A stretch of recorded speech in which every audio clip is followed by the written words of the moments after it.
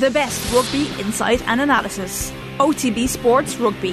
How would you argue if Johnny Sexton was to go and win a World Cup with Ireland and lead them to it that he wouldn't be the greatest? Subscribe to the rugby stream on the OTB Sports app now. OTB AM. With Gillette.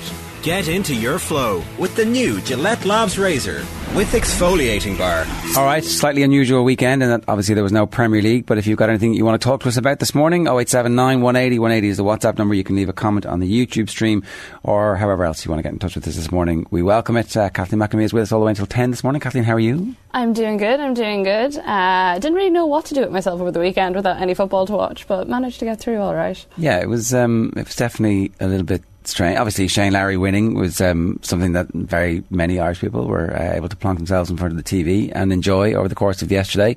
The Sevens suddenly flirted briefly with getting into the mainstream sporting consciousness, maybe? Very closely. Best result they've ever had. So, I mean, it's definitely something for the future that we hopefully can keep building on. I know there's been a lot of talk, especially on the women's side, about Sevens in this country with a connection to the main squad, but yeah, I mean, it's a great result. We will talk about it a little bit later on about how great we actually think it is.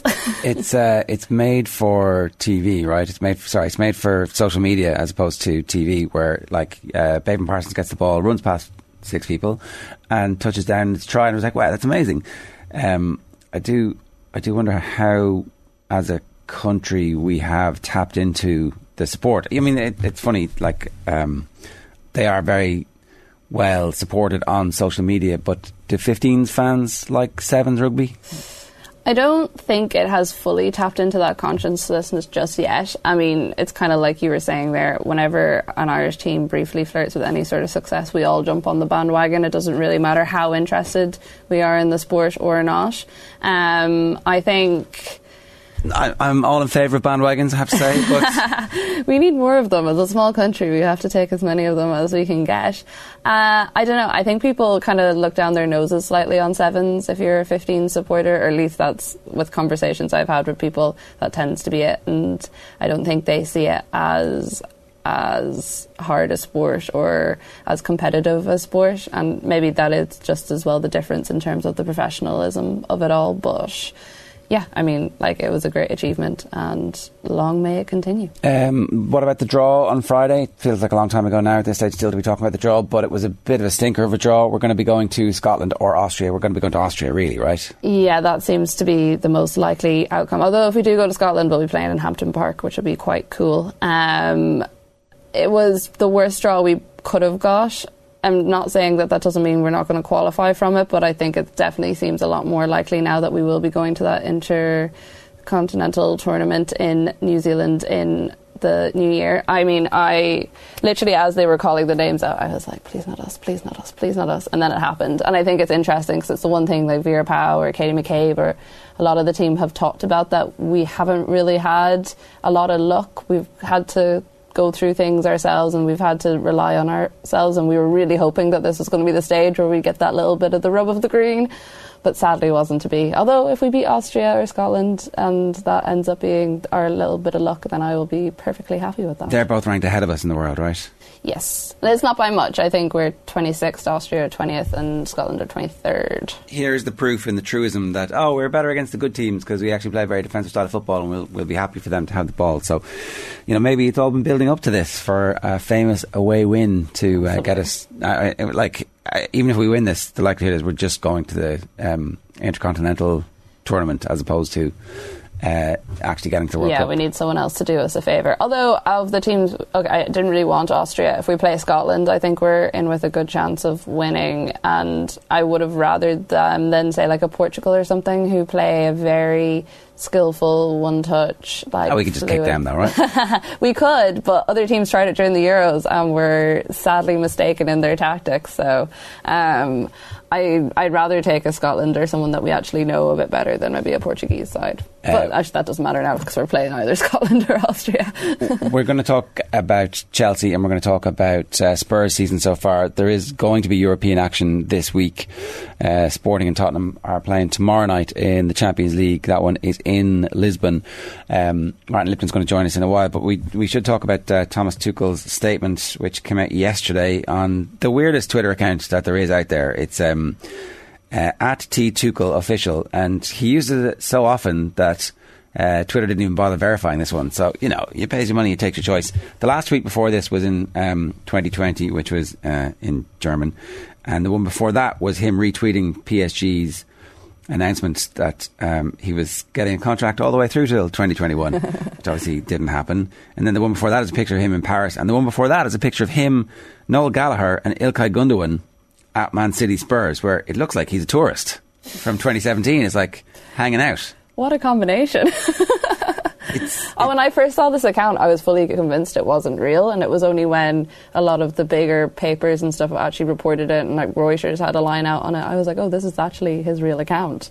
You do need to be careful with that stuff. I mean, obviously the Daily Mail were reporting on Tony Cascarino's sombre not eating of his Chinese, and then it turned out that wasn't true at all. It's like, we were just talking about that in the office. It's kind of genius in that, like, it's totally believable. They're the ones, the best parodies are like, I mean, this sounds ridiculous, but it could be true. The same guy who tweeted the Tony Cascarino stuff had also tweeted something else the other week that had gone viral, and the Daily Mail had also picked up on that, so I feel like they were just mining him for good stories at this stage. I think Mary Hannigan pointed out that he might be the same guy. Maybe it might not be Mary Hannigan, somebody else pointed out that this could well be the same person who had the infamous line about Frank Lampard going, well, I voted Tory and I agree with all their policies, but I'm not a Tory. Apparently he never said it. He didn't say it, so he may well be a Tory. I guess is the point that we should make from that. But anyway, back to Thomas Tuchel's statement. This is one of the most difficult statements I've ever had to write, and it is one which I hoped I would not need to do for many years. I'm devastated that my time at Chelsea has come to an end. This is a club where I felt at home, both professionally and personally. Thank you so much to all the staff, the players and supporters for making me feel very welcome from the start. The pride and joy I felt at helping the team to win the Champions League and the Club World Cup will stay with me forever. I'm honoured to have been a part of this club's history, and the memories of the last 19 months will always have a special place in my heart. In our accelerated culture, 19 months as the Chelsea boss is a lifetime in many cases. So it does open up the question, where does he go next? I don't know. I mean, I saw people talking about Juventus as a possible option for him next. I mean, he should really have his pick of the places. I know he left Chelsea with a lot of the stuff around him about culture and that he didn't get on well with Bowley, but I mean, if you look at his record there, what he actually managed to do with the team, I still think it was a little unfair that they got rid of him when they did. I think they should have given him a bit more time. You would say based on track record of success, etc. Yeah, except that, like, if the relationship with the owners breaks down to a point where he's blue ticking them on WhatsApp, you just can't do that. That is true. The weird communication and the use of the Twitter account is definitely something. I don't know. Is there a possibility that he's really damaged by this? That, like, I think it depends on what happens in the general behind the scenes circles. I don't think he's going to be really, really damaged. I think there'll definitely be clubs out there who'll see that there are two sides to the whole thing, and that, well, maybe the owners should have made more of an effort to ask him what he wanted to do within the club and the role he wanted to play, because it seems to be that Bowley came in and just took over a little bit and told him exactly what he wanted from him and didn't leave a lot of room for manoeuvre there, and Tuchel doesn't strike me as the sort of man who reacts well to that. So fair enough. So maybe if, in the Bayern Munich scenario where there's loads of people whose job it is to sign the players and he has some involvement but not all the things, and he's not actually having to do any extra work other than coaching the team, and everybody's being signed with it. And if you look at the relationship that he had with Abramovich and what he did guide Chelsea through last season, rightly or wrongly, they were able to get on, so he's clearly able to get on with some people. Yeah, I don't know. I wonder how much of that I'm putting on my CV. Gets on well with oligarchs. I mean, look, maybe that's gets on well with oligarchs from a part of the world, but not the other side of the world. Well, I was going to say, when you look at who owns most football clubs, then that's probably something all right to have on your CV. It's 7:39 this morning. You're watching OTBAM. We're live with you each morning by Gillette Labs for an effortless finish to your day. It is time for the performance rankings. And, sorry, here's what's coming up. Yeah, 7:35 performance rankings. A bit late. Martin Lipton's going to join us at 8:10 this morning. We'll run you through the sports pages and the weekend's Club GAA. Mike Carlson's going to join us. The NFL is back. That'll be at 9:50. Jenny Claffey's going to join us in studio. Carlos Alcaraz has announced himself as an absolute global superstar after winning the US Open. Swiatek the night before had cemented her place as a superstar. That's a 19 and a 21-year-old who are dominating at the US Open. And some brilliant stuff from Brian Kerr and Kenny Cunningham yesterday in studio instead of our live football. It's going to be very interesting to see when they get all these games played and if they just announce that the entire season is going to go back an extra week. So we'll talk about that and everything else coming up in the Gillette Labs performance rankings.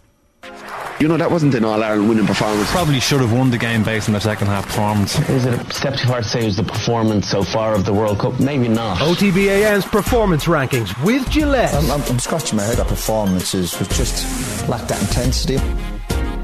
So just to explain, we use a traffic light system in case you're new to this. Green is generally good. Amber is like, oh, not sure if you're good or bad, or, you know, you could be better or it could be worse. And then red is obviously for the bad.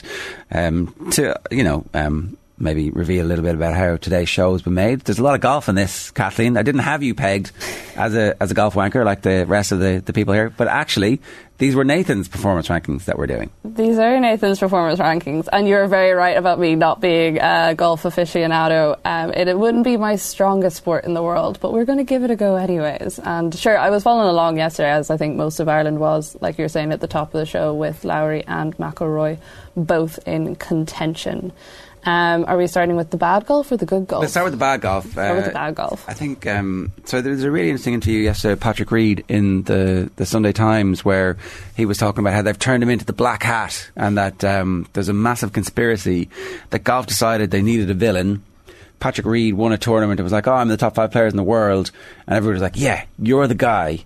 And he was making the point that so Patrick Reed was accused of all sorts of things, cheating and theft while he was in college. He says he's got 2 sworn affidavits essentially from coaches to say that the cheating never happened and the theft never happened, which, you know, is kind of important because that was the first story that came out about Patrick Reed. And then there was all the stuff about him essentially divorcing his family, not quite Macaulay Culkin style, but similar enough that, that the family aren't in contact anymore, and that his wife has taken the brunt of American golf fans who, let's face it, might be the worst people on the planet. You know, there's like they're not a great bunch. the competition is very intense, but American golf fans will be right up there as some of the worst people on the planet. And how frequently, you know, she's crying behind her sunglasses. And so that was the piece that was published on Sunday morning, I think, in the Sunday Times. And then he ripped the course up with a 62 and was like, he's going to win this tournament. This is absolutely sensational. So that would have been like the biggest triumph that Live Golf could possibly have had if Patrick Reed tells everybody, actually, there is this conspiracy. He's got a like multi-hundreds of millions, I can't remember, is it 260 or is it 700 million lawsuit going against the Golf Channel and NBC and one of the Golf Channel commentators. So it's wild stuff, right? It's like very, very interesting stuff. On the other side of this, from the Live Golf perspective, is Sergio Garcia, who has not come out very well from all of the stories around the transfer of Live over. The texts between him and Greg Norman were obviously released as part of the ongoing court case, which, again, won't finally work its way through the system until early next year. And it seemed like he was, he was earning his money for Live. Garcia always just seems to be at the front of something controversial, or at the front, like it's consistently week in, week out, he is saying something that offends someone, or he is doing something that offends the culture of golf, or the I suppose, politeness that they like to think that they put around the entire thing. And I think the fact that after everything everyone has said about Liv, what he did this weekend was not great at all when you think of the players that are stuck up in this legal case and don't get to play. So one of Patrick Reed's points was like, I deserve to be here. I have done as much for this tour as anybody has. I've played it as often, if not more often, than a lot of the people complaining about the fact that I'm and other live golfers are here. So he might have a case. I don't know the stats on how often he's played in the European Tour or the DP World Tour, or the DP Tour, whatever it's called these days, over the last number of years. But he certainly felt like he was worthy of his place in the field at Wentworth. It's a big tournament from a European Tour perspective. There's points and money on offer that will allow some people to save their card and so therefore save their livelihood. And that's why pre-tournament, McIlroy was saying, these guys shouldn't be here. They're taking up space that other people really need. There was a bunch of people who'd said that. Larry said the same thing. One of the people who was supposed to be like a European Tour, Ryder Cup, if there was a crest on his heart, I'm sure he would have kissed it for the crowd performatively down through the years, was Sergio Garcia, who took his place in the tournament, right? And then stank the joint out on day one, 4 over par. Day 2, as we know, got cancelled. And then there was a debate about whether or not it was going to happen again. And then day 3, come tee off time, just isn't there. No, doesn't show up. It's like, well, I'm not going to win now. There's no cut, right? So there's no reason to leave. Oh, sorry. There was a cut after those rounds, wasn't there? I think there was. Okay. Either way, Sergio Garcia withdraws from the BMW PGA. And of course he goes quietly. He doesn't turn up anywhere that he shouldn't turn up afterwards, right? Texas, Alabama. Big game in college football. Two big teams. And there he is in the end zone, pre-kickoff, having the crack. Now, I don't know who he's with, but he's with somebody. I don't know if that's... I actually don't know. Is that his wife? I have no idea. It could be. I'm not sure. So there you go. Sergio, not arsed playing in the tournament that he's taken the place of somebody who really needs the place. Has done a little bit of shilling for Liv, and maybe he should be the black hat as opposed to Patrick Reed. He certainly, he fits the bill. Off the basis of the weekend, I think he deserves it. And it's a bit like you were saying. I mean, maybe Patrick Reed has played this event many, many times before and has earned that place there. But even just the fact that he turned up and stayed and didn't go fly over to the States for a college football game, because he would have had to have known he was going to that game a day or two before to actually make it over there. So he clearly finished up on the Thursday and just went, right, well, that's me. I'm gone. It turns out, and Greg Allen tweeted this, Alfredo Garcia Heredia was the first alternate in the tournament. So if Garcia had pulled out instead of playing, your man would have got in. And his current situation is he's 134th on the road to Dubai with the cutoff for a card next season at 121. So he could easily have won enough money to save his career. And he also happens to be a Spaniard. So I'm sure Sergio Garcia is very, very popular in that gaff and everywhere else. So look, when someone shows you who they are, you should believe them. Very much so. Very, very much so. And it's sad. It's like you said, like it's actually harming someone's career, someone's potential earnings in the future for a man that definitely does not need extra money. Yeah, so I think it's fair enough that Nathan would have put him in the red this morning. No, I agree with Nathan on that one, despite not being the aficionado that Nathan is. Hopefully we've done some justice to it. Right. Okay, if you have a view on that, you can leave a comment in the YouTube stream, or of course you can always get us at Off The Ball AM on Twitter. Now, also in the red this morning, women's football in Galway. Yeah, Galway United FC, they're not connected to Galway United, released a statement over the weekend saying that they had reluctantly decided not to apply for inclusion in next season's Women's National League. And the statement was quite strange because they went on to talk about all the success they had. They mentioned the players that have come through the club that have been successful. They're only 5th in the league at the moment, so it's not like they're performing badly or anything. And it's just interesting because it just seems like another thing coming out of this Galway team where they aren't performing all that well. I mean, they had Ruth Fahy as CEO for... I think it was a couple of months in the end, and then ended up having to release an apology to her saying that they didn't have the structures in place to actually support a full-time CEO. And it's sad for women's football in the country. It's sad for football in the country, and it's also sad for football in the West because, we had Sligo Rovers joining this season. Everyone was really excited. There was a new team, new competition. Obviously, the women's team is smashing it at the moment as well. So I'm not sure. There has been some talk that maybe they will come under the Galway United banner, and that's why Galway have announced this, because they're confident that that will happen. But yeah, it just seems strange to go ahead with it if that is the case without a little bit of a backup plan, or at least be able to say, like, look guys, we've built all this and we've done all these amazing things. We're now passing the baton on to someone else and it's coming under that team. But that's not what they decided to do. As you say, they're fifth in the table at the moment, and it's like completely safe mid-table. They're on 36 points. Wexford Hughes and Shelburne are 49 and 48 points. So, like, they're not disgracing themselves. This isn't like everything has gone to pot to complete shambles. It's actually the opposite. They seem to have built, and the statement is suggesting that they've built a throughput of talent. So it's a big challenge to the football people of Galway to rally around and, get together and come and sort it out. The speculation about Galway United is interesting, right? Because obviously Galway United's takeover by the Comer Group has been affected, and so it looked like finally football in Galway is on a very secure footing. So it would make sense if under one banner football was to progress, but you would tend to hope that would be done in the background and this announcement would happen. We're changing to Galway United. The systems have been put in place.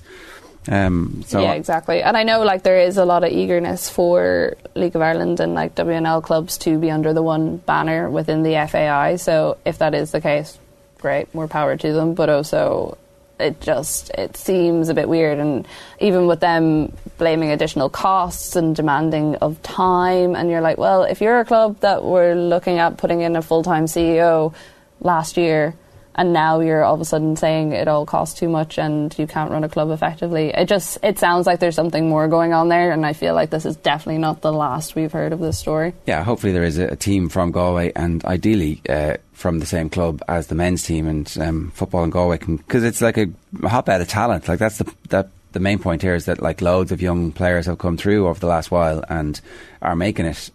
So yeah, we'll keep an eye on that one.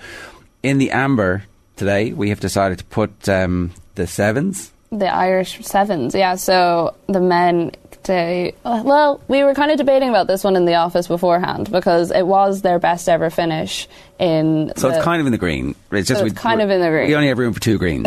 Is that what we're saying here? A little bit. And I think while it was great that they got to where they did, I think there was some disappointment, especially with the defeat to New Zealand, in that we could have very easily snuck a bit of a win there, and we didn't manage to do it. So great that to win the bronze medal and beat Australia in 1914. And you look at the names we're beating, like South Africa, New Zealand, Australia. We all know that they're big teams when it comes to rugby, whether they're sevens or 15s. So I think it was a great success for the men's and builds on a great year for them in general. It's harsh that they're not in the green, in fairness. It is it's a little harsh. Anytime you reach a Rugby World Cup semi-final, you're trailblazers, it turns out, because we obviously have a quarter-final hex. We're like the Mayo footballers, slightly hexed.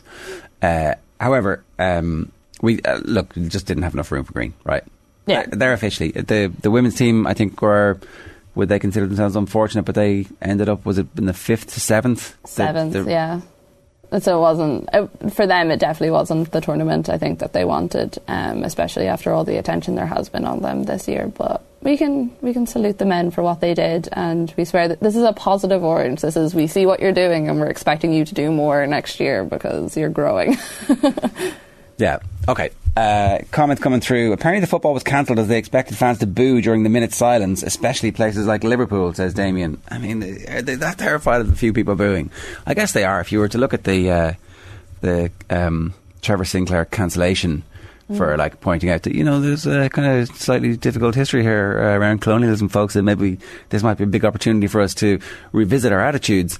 Maybe a few boos would have been like, I mean, it might have been nice to see what their fallout. Yeah. Well, there was an argument that it would make them look bad across the world, and I feel like there's very mixed opinions across the world about the monarchy in general. So I mean, I think that's safe to say. Yeah.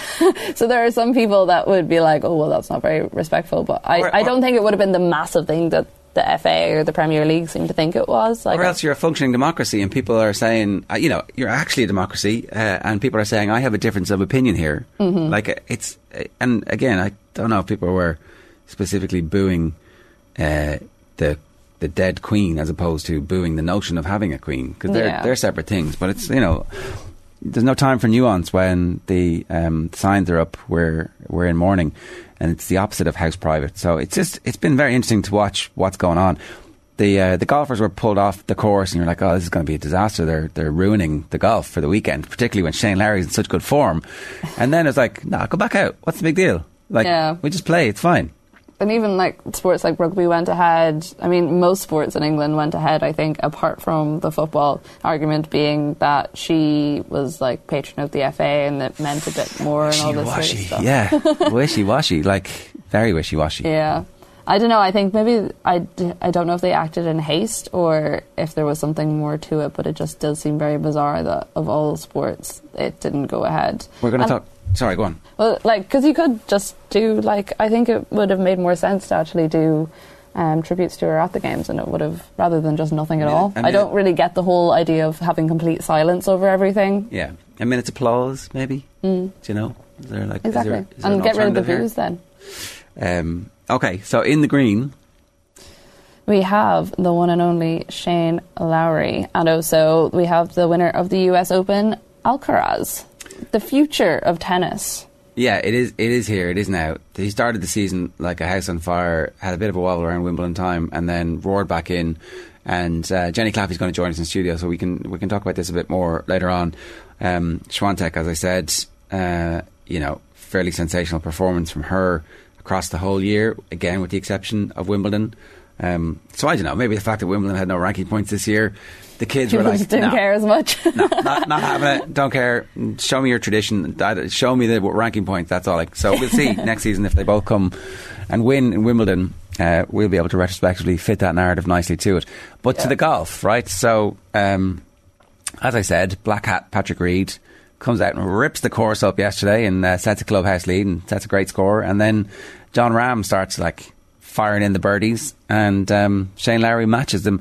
And coming down the last, Lowry has a putt for eagle that he tickles down to the hole, gives himself a one-stroke lead, and the only other golfer out on the course with the opportunity to do anything to stop him winning is Rory McIlroy. And saw a lot of very confused fans yesterday about who they're supposed to be shouting for. Well, that's it, right? I think if you trace the week that Rory McIlroy has had, the CEO of Whoop last week was tweeting that there's no other sport that needs this one athlete more than golf at the moment. And he got a lot of flack for that. But he's an independent person. He's not like an Irish person who's going, Rory McIlroy is the most important person in golf. But over the last 5 months, Rory McIlroy has become the most important person in golf. Tiger is kind of obviously in the background, but not the force that he was because of the car accident, and is still recovering and recuperating for that. They've invented a whole new sport to try and popularise it, where they're going to go to places like, the O2 Arena, pardon me, and the stadium thing that they're talking about doing. So we'll see whether or not that works. He's been this single bulwark against LIV Golf. If he had decided to go, that would have been it. Golf would have been completely changed. And the amount of money that they must have offered him to do that is eye-watering. It's the type of money that all the other golfers have found it impossible to turn down. But if they got Rory, that would have been the end of it. And so he comes out and puts his best form together and wins the 16 million or whatever it was 2 weeks ago. And then on the last, he's standing over the ball in the fairway, knowing that he needs to make eagle to force a playoff against Lowry, who has been, in fairness, also this week very strong about the whole thing. And he stitches it, and then he's standing over the putt, and it's was it Wayne Riley doing the commentary? The giant white hole is calling the ball towards it here, and I don't know if you saw the putt, but I did, yeah. One more revolution, he just didn't hit it. Do you think he's trying to make another hero for the golf tour? Wow. I don't think so. I think he's such a competitor that... but what a playoff it would have been. Oh, it would have been sensational. And I feel like there would have been a lot of hoarse voices afterwards. But it was great to see Lowry win, and even his speech afterwards I thought was very good. And like you say, much like McIlroy, he has been one of the voices speaking out against LIV over the last week, and he's been quite strong. And I did kind of like when he was saying this is a win for the good guys. After all the talk there had been during the week about what was going to happen at this event, and I think maybe it was slightly calmed down by the fact that the Queen died and there was that extra day. I think attention moved off the politics of it slightly over the whole event. And then Patrick Reed brought it all back up on Sunday morning. Patrick Reed brought it all back up on Sunday morning. And no better man. Like Patrick Reed's going to be an interesting character in this whole thing now over the next while. He's obviously decided he's going to start talking about stuff. He said he won't talk about the family stuff, and so therefore he's got no defence against people accusing him of whatever it is that they're accusing him of. So that will be interesting to see how that develops. Here's a question from the comments that I don't know the answer to. Would that have been the first all-Irish playoff on the tour if Rory had held that putt? That's from Rick Jagger. I don't know. Is there anybody out there who's a golf history buff who could tell us? Has there ever been a playoff with just a couple of Irish golfers? I don't know. Was there ever one with Harrington and somebody? That's what I was thinking. Was there ever one? I don't know. I mean, do you think that would be the era? If Nathan is sitting at home listening, he can text into the show, because I feel like that's the sort of thing he might know. From his sickbed. Danny Mack says, I like history, so after watching the monarchy history over the weekend, the Bundesliga should have been cancelled. Hey, see what you did there, Danny. We see what you did there. If you want to get in touch, 0879 180 180 is the WhatsApp number, or of course you can get us on at Off the Ball AM on Twitter is the best Twitter handle for the show. In terms of the tennis, right, so like quietly, almost imperceptibly, the era of Djokovic, Federer and Nadal has passed. Federer out with injury and may come and play like some kind of Heritage Act next season. Jenny Claffey was not writing Nadal off, just that the only match that he lost this year in the Slams was at the US Open.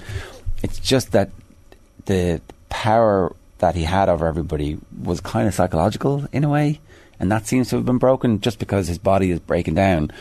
And the other thing that's happened is obviously the young players coming through are really bloody good.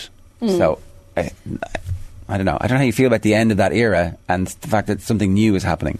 I'm kind of excited for it. I mean, that's not to say that I didn't enjoy watching the three lads absolutely dominate, but it is nice to have other people to talk about and new conversations to have, because it does get to a point where there is only so many times you can say that people are unreal. I was fortunate enough to see a lot of the younger players play in Wimbledon when I covered it, not this year, this summer before, and there's just such an excitement, and like you say, like the bodies of Nadal and Federer, like they are breaking down. They're not able to move around a court in the way that they used to be. They're still incredible athletes, but you watching these younger players and there's a lightness to them that the older players might not have anymore.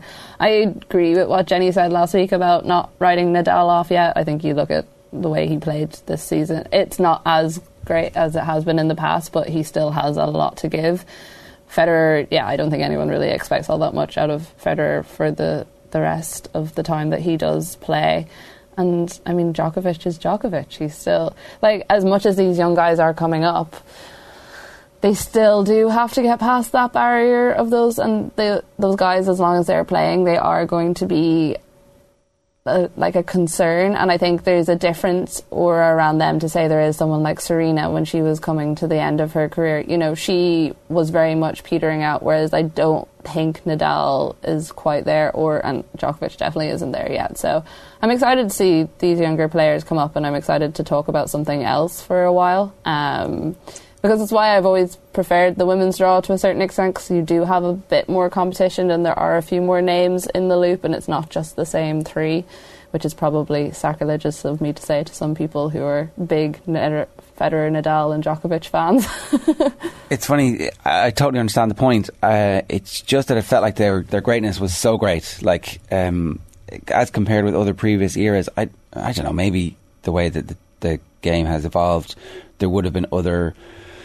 Like the amount of money that you win for winning the majors and the amount of prestige that you win for winning the majors. I don't know if there was more money on offer for things like the end of season. I remember there was a gold racket that Ivan Lendl used to win every year, which was actually worth as much, if not more, than. So therefore he put all his attention into that.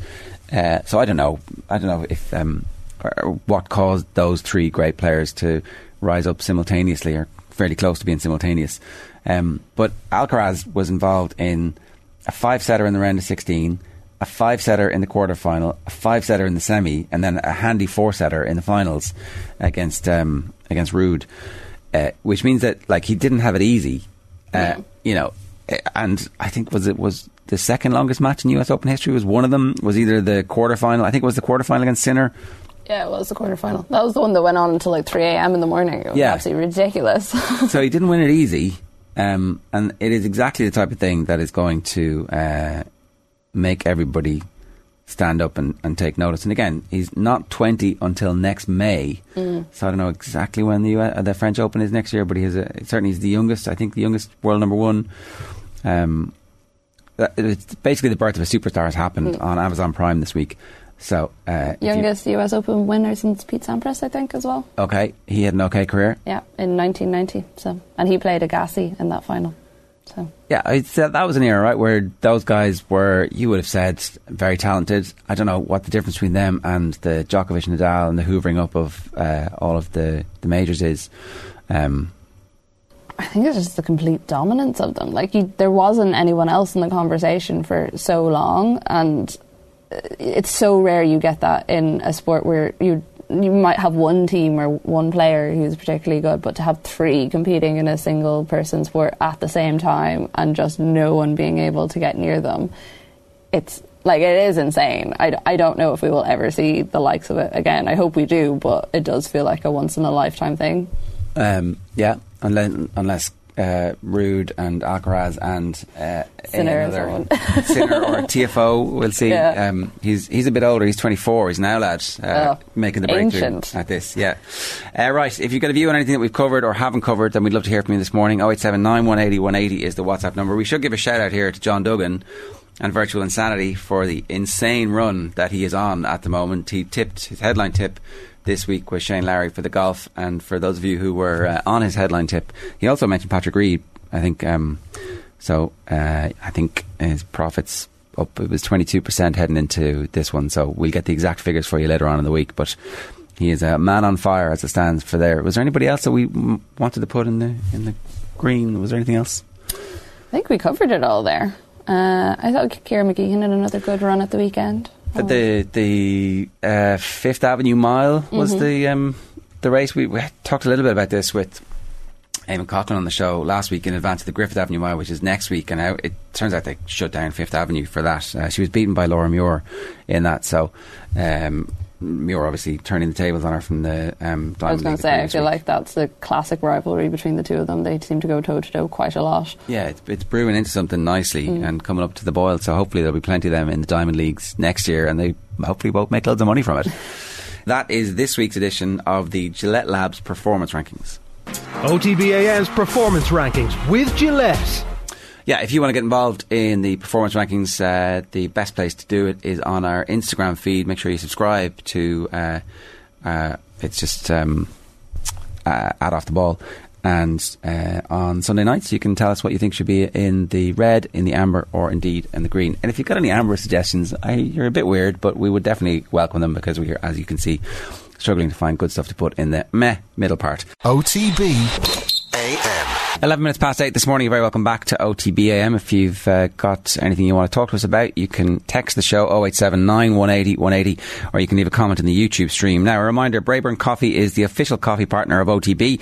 Each week we're giving one lucky viewer a €100 voucher to spend on some Braeburn coffee goodness at an Apple Green store near you. To enter, check out Off the Ball on Twitter, like and retweet our Braeburn competition post, and you'll be in the draw. Braeburn Coffee never compromise on quality or taste to give you the best on-the-go coffee experience on the road. And it's available at Apple Green today. Now, to the football. Martin Lipton is with us this morning. Martin, good morning to you. How are you getting on? I'm very well. How are you? Yeah, very good. You had a weekend off, or at least not a match-going weekend as a result of there being no matches? No. Even the kids' football was off, which is a bit of a blow. It was supposed to be the start of the season, but I understand why. Sometimes you're going to be damned if you do and damned if you don't, so maybe you better be damned for doing. What's going to happen next? That's the main thing here, is that this season has already been, and we've been talking about this basically since the start of the transfer windows. Like, you're going to need a big squad to manage playing midweek weekend, all the way up to the World Cup, and then immediately after the World Cup, when your players are all fairly tired after whatever happens, they're going to be playing midweek weekend, all the way until the end of May. Is there just going to be an extra week to the season? Is that the only way to get around this? they're not allowed to under the contract. It will cost them too much money. It's a fixed date that it has to end. I suspect that they'll squeeze them in. The obvious time to do that would be the middle of January, second and third and fourth weeks of January, when the only things that are scheduled at the moment are the Carabao Cup semi-finals. So you could easily, I think, get most of the games at least, if not all of them, or probably not all of them, because there'll be teams in the Carabao Cup games. But most of those games can be played in that window.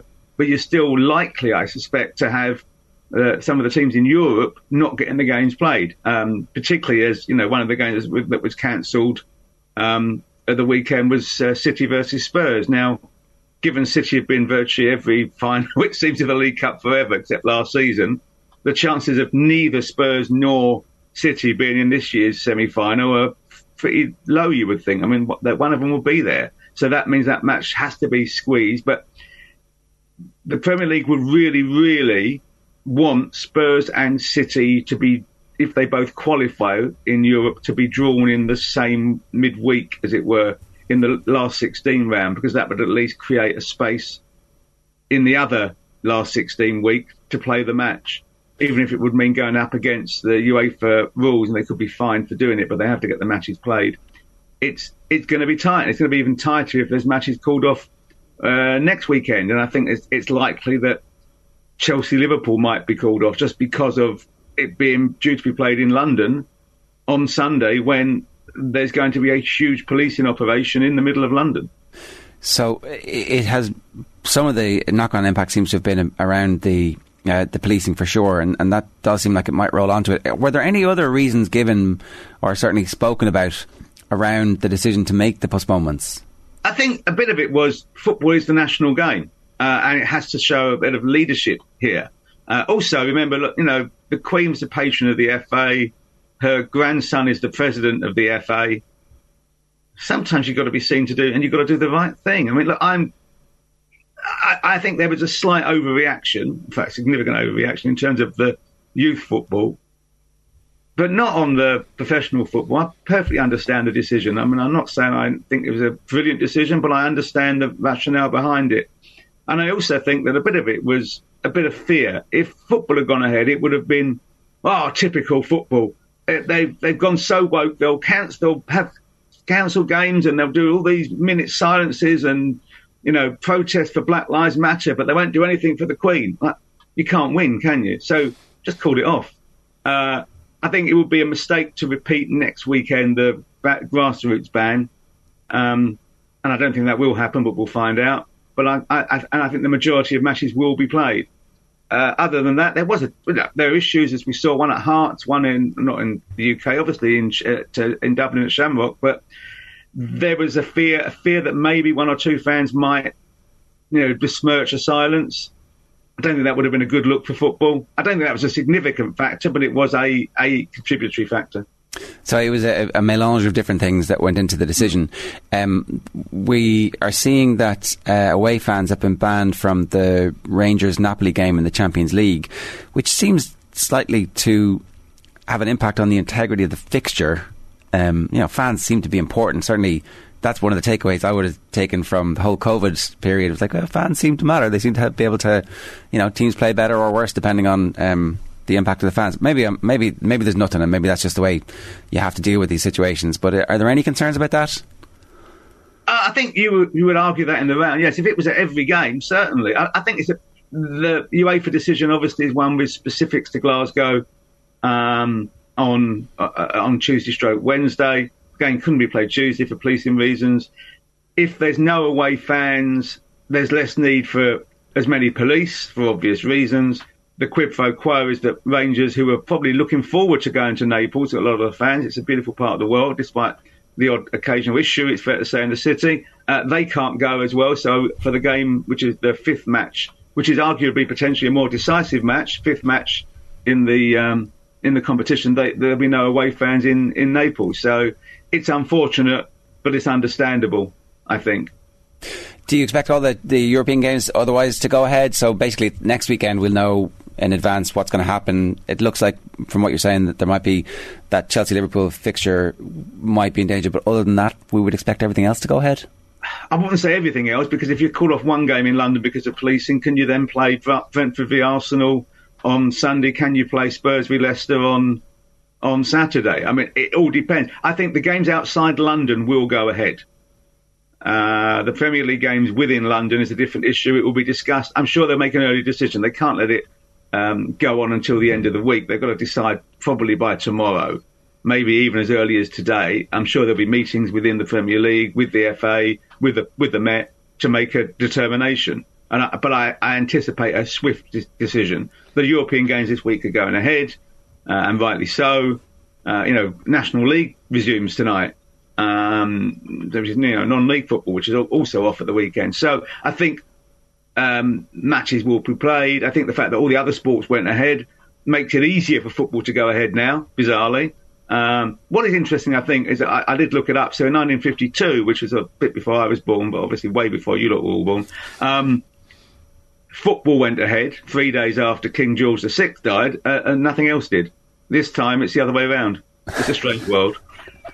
They weren't looking at the historical track records. Has there been much feeling on the ground, like how clubs are actually feeling about this? Because, like you say, there's a very small window in January where maybe these matches can get replayed, and if you are a City or a Spurs, presumably, and especially if, say, Spurs game at the weekend doesn't go ahead again, presumably they're not all that happy about that fact, or is it just more there's nothing they really can say at this stage? It was a decision of the clubs on Friday, so it's their decision. They're cool. I don't think they're particularly happy about it. They just felt it was the right thing to do. And look, last season we had a weekend when only one match was played because of COVID. Leeds Arsenal was the only match played that weekend because there was a COVID wave that went round. They squeezed the matches in. They're used to doing that. In the past it's been bad weather. Now we don't have too much bad weather that affects grounds because of the conditions of the pitches, and the only issue is if actually the surrounds of the grounds are unsafe. The pitches themselves are all properly covered and undersoil heated, so fewer matches get postponed. There's always a bit of wiggle room. They'll always find a way, and if it means playing games at some point, you might have two clubs having to play 3 games in a week. Well, unfortunate, but so be it. I think that'd be the view. But normally there's a way of squeezing games in. There are, remember, 3 official catch-up weekends in March, April and May, which are set aside to play the matches that are postponed. So often there's that opportunity, and if not, they'll have to find another date. There's a contingency plan in place, and I'm sure it'll be grand, but they definitely need next weekend's games largely to go ahead, so that it's not 2 weekends they're catching up on. Can I just ask you about some of the actual football then? I'd say Chelsea and the new Chelsea manager is pretty happy about the fact that he didn't have to play a game last weekend, and he gets an extra few days of not just recovery with the team, but proper training sessions to try and instill some specific plans on a group of players who are absolutely world class and who are desperate for success. Yeah, I mean, I think if you're Graham Potter, you'd much rather have had 4 days before your first game than 1. No surprise there. I also think there's always a bit of new manager bounce, and I'm sure they'll turn up and play because they're all trying to impress the new manager. That happens at every club. But he has got to impose his ideas. I don't think it's necessarily going to be as difficult as it might be at another club. It's not as if he's gone into a club that's in crisis, which is often the way. He's gone to a club that's had a couple of poor results. He's also got some incredibly talented players. What we know from Potter from his time at Ostersunds and at Swansea and at Brighton is that he wants a particular way of playing. He is very determined to stick with his principles. You have to buy into it. Them giving him a 5-year contract is a statement to say, come on, this is the manager. You get along with him or you don't get along at all because we won't have you here anymore. So that was the message that they wanted to put out. But it will take time. You can't expect him to be Harry Potter and wave a magic wand. It doesn't work like that. He's Graham Potter and he's a manager and he's got to spend time making his players understand what he's looking for. The knee-jerk reaction to the sacking before everything else had happened was, it's new owners but same old Chelsea. Yeah, I think I can understand that. I mean, I always feel new owners normally means new manager quite quickly at any club because they want their own man. And Tuchel wasn't their own man. I think it's fair to say he can be difficult. and his track record at other clubs shows that. You know, he fell out at Dortmund, and he fell out with all the players at PSG, and it looks as though he's fallen out with some of the players at Chelsea. It's in his nature. He's a somewhat cantankerous chap at times, it would appear, but obviously a top manager. There's no doubt about that. And it looked as though they were trying to get on, and they found him impossible to work with because he's a quite idiosyncratic fellow, it would appear. And that doesn't augur well when you start losing at Southampton and Leeds and squeeze past West Ham. The statement they would have gone if they'd whatever happens in Zagreb is what they always say. I think if they won 5-0, it'd been difficult to sack him. Yeah. But it means they were waiting for the next defeat to sack him. So the ice was thinner and thinner and thinner to the point where it was gossamer thin and it was going to crack. And Zagreb gave them the opportunity to actually say, well, let's pull the plug now. Notwithstanding that, right? And that definitely seems to be the case. And they obviously were able to do the deal with Potter and with Brighton really quickly. So they knew about the buyout clause. They knew what they needed to do. They knew the case that they would need to make to him. Why did they sign Pierre-Emerick Aubameyang if they knew that they were getting rid of the manager who he wanted to play for? This is the greatest question of all, actually, because they gave him Aubameyang and they also gave him Zakaria. And you would have imagined that the reason that Aubameyang went to Chelsea was to play for Tuchel. And the reason and they gave him what they wanted, what he wanted. He demanded more players in the wake of the Southampton defeat. He was very angry at the quality of players that he felt he'd been left with because he didn't think the right issues had been addressed. Well, he's the one who got rid of Werner and Lukaku. So on your own head be it. I think they probably just had enough of him.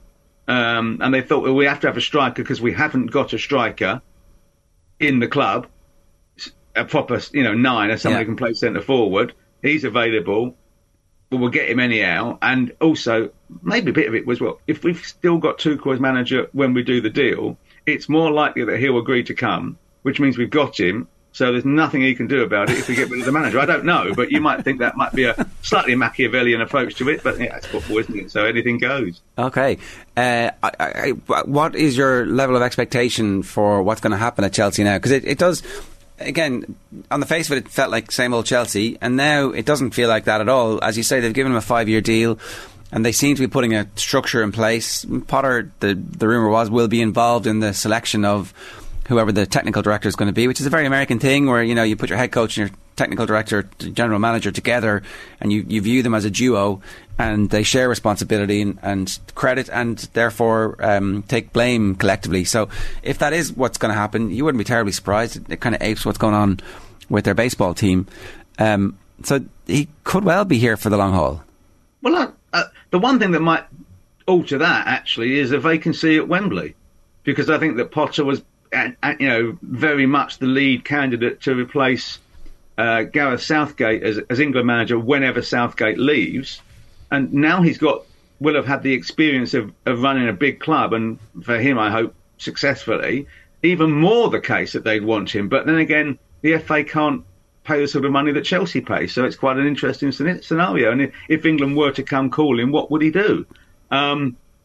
I suppose it depends when England come calling. If Southgate walks out after the World Cup, then Potter won't go. If Southgate walks out after the Euros in 2024, or even after the World Cup in 2026, then maybe more likely. Who knows? We'll see that in the fullness of time. I genuinely think that Potter is an outstandingly impressive manager. I think he's proven that already on pretty limited resources. And as long as the players are willing to buy into his ideas, are going to go with him, they will improve as a team. I think he's excellent. The one thing he lacked, particularly at Brighton, was a 20-goal-a-season striker. If he'd had that, they'd have been knocking on the door of the top four. They're a very good team. Look, they beat Arsenal last year. They beat Spurs. They got results. They've already beaten United this season. I think they beat City in the recent past. They've got a draw at Liverpool last season when Liverpool were playing well.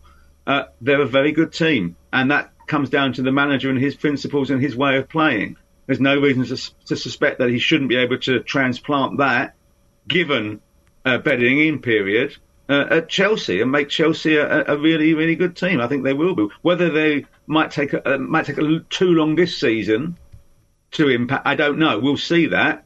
But he has got quality players, and that gives you, if you just look at the squad, he's got a better quality of squad to start work with than anywhere he's been before. So if you've got a good coach with good players, you'd probably get a good team. Do we think they'll continue to spend as much as they have spent within, obviously, whatever restrictions come from financial fair play? Well, that is the thing. FFP, or Financial Sustainability Rules as it now is, coming in from January for UEFA. I think there's going to be a move towards aping a version of the UEFA model in the Premier League as well. So they'll be restricted to percentile of revenue. So they won't be able to spend quite as much in the short term unless they grow the revenue. They only do that by building the stadium bigger, and they won't that take 3 or 4 years. So I think they'll still spend. It's Chelsea. I think this was a one-off, taking advantage of the situation spend to allow them to spend as much as they had. It's a record sum by an English club, by any club, I think, virtually, apart from when PSG pay ridiculous sums for Neymar and players like that. So they'll still spend. They're Chelsea. It's what they do. They can't. If you don't run, you stand still. Don't. If you stand still, you fall backwards in football. We know that. Unfortunately, it's got to be continual evolution, if not revolution, and they'll have to spend. But they have to pay players that work for Potter. That means players who are willing to press, who are willing to put that effort in, who want to play that system. The one thing that helps him, I think, in the short term is he's got at least one, we think, dressing room disciple in Cucurella, who played for him last season. Can they cancel the Billy Gilmore deal and get him back? Is there any banking rules like, oh, sorry, that check bounced, we're going to take that guy back? No. Unfortunate, or maybe not. I don't know. I mean, it's interesting, Gilmore. I can't work out whether Gilmore is a really good player who's gone backwards or was overhyped, and I don't know. I'm not being critical. I haven't seen enough of him. But at Norwich last year, he didn't exactly pull up too many trees, did he? Tuchel obviously didn't fancy him, but Potter clearly did because he's taken him in at Brighton, maybe just to give himself an extra option in terms of the way they play. But at the moment, that boat's gone. That's floated out to sea and can't come back, at least until there's a transfer window. How do you think Spurs have done so far this season? They haven't played well, have they? And yet they haven't lost. Very strange. It's not like Spurs at all. I thought they played quite well against Fulham. They were measured, actually, against Marseille, weren't they, in midweek? They didn't play particularly well. You never thought they were going to lose the game. You thought they'd probably find a way, and lo and behold, they did. The first real test would have been on Saturday, and that's now delayed, for months. So the next... It'd be a tough game tomorrow night in Lisbon. And Sporting smashed Frankfurt, didn't they? Away 3-0 last week, so they're in decent nick. Then Spurs got Leicester at the weekend, and then it's the international break, and they come back and play Arsenal. So we still don't quite know what they are. What we do know is that they're organised, they run hard, they don't concede too many goals, and they've always got a goal in them because they've got 4, even though Son hasn't scored yet, but he will score, we know that. They've got 4 who can score. That gives them an advantage, doesn't it? And also, I think, surprise for me has been Emerson has been better this season than before. He still doesn't thrill you on the ball, but he has been involved in creating goals, and he doesn't make too many mistakes at the back. So they've had a bit more solidity about them this year. They're not the stereotypical European team at the moment who are heavy metal football. They're definitely a variation of the Conte Chelsea team with maybe a different collection of talented players. So it's going to be interesting to see how that style competes over the course of the season against Pep and against whatever else the challenge is going to be. But you wouldn't be terribly surprised if they were able to actually sustain this and get better, grow into the season, that they're doing it now from a base where it's incredibly solid, incredibly difficult to beat.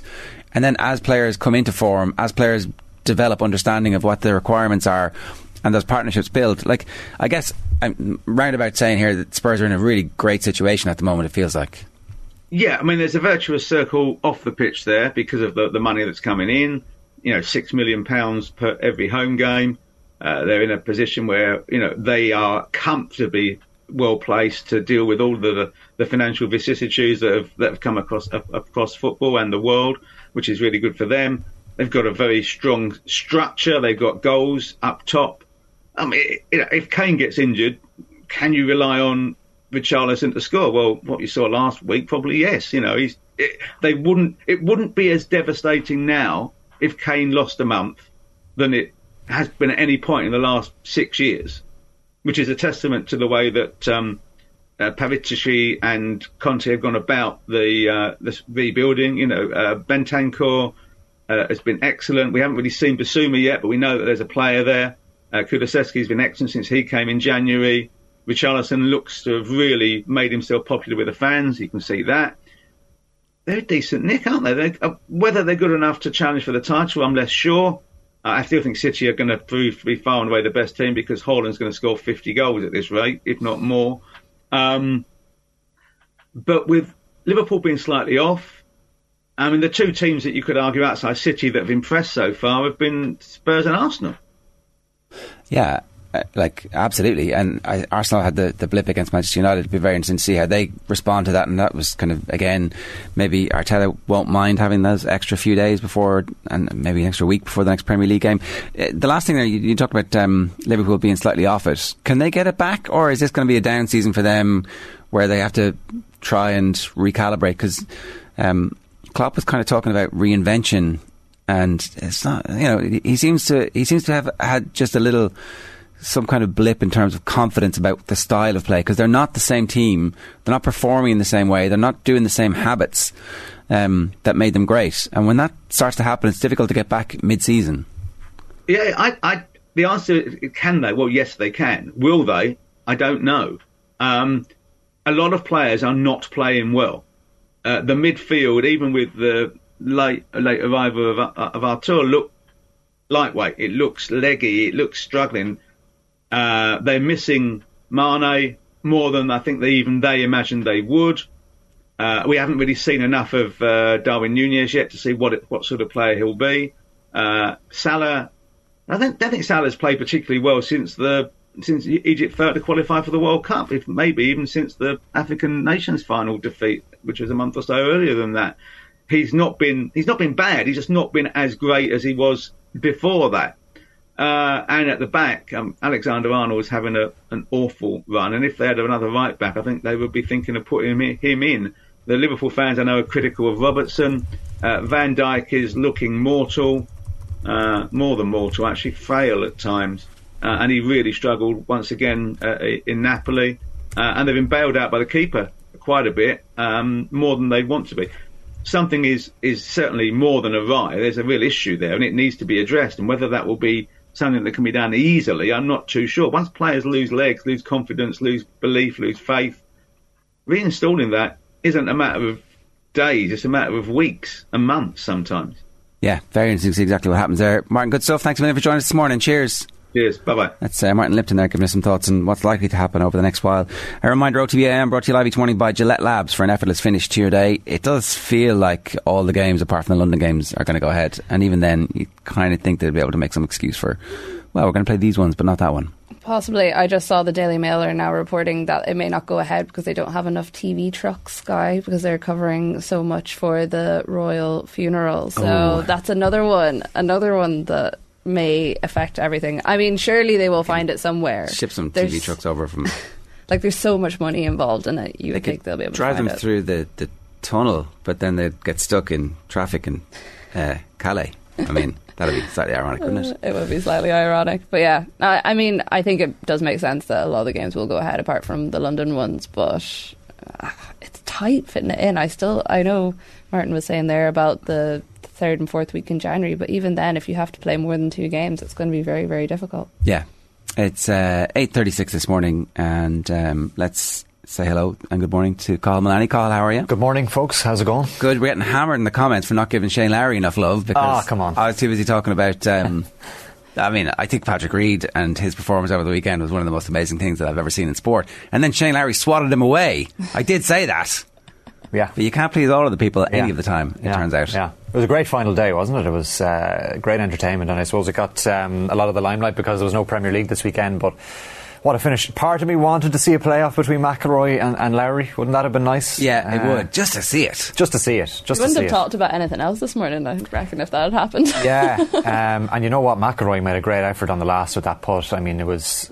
when he hit it, I thought it was 2 or 3 feet short. And yeah, me too. Trundled down there. And he said he thought it was in, 3 feet out, and it just squirmed to the right a little bit on him. But what a great final day. I thought Lowry was pretty much flawless. Okay, his drive on 17 wasn't brilliant, but he recovered well. And then the shot into 18, I mean, that was just sublime into the centre of the green, and got his birdie and got in front. And I suppose he had that target that Rahm had set after his 62, which was great playing. And then Lowry just, I suppose he could have had doubts in his head because he's come close in a couple of tournaments this year and hasn't quite got over the line.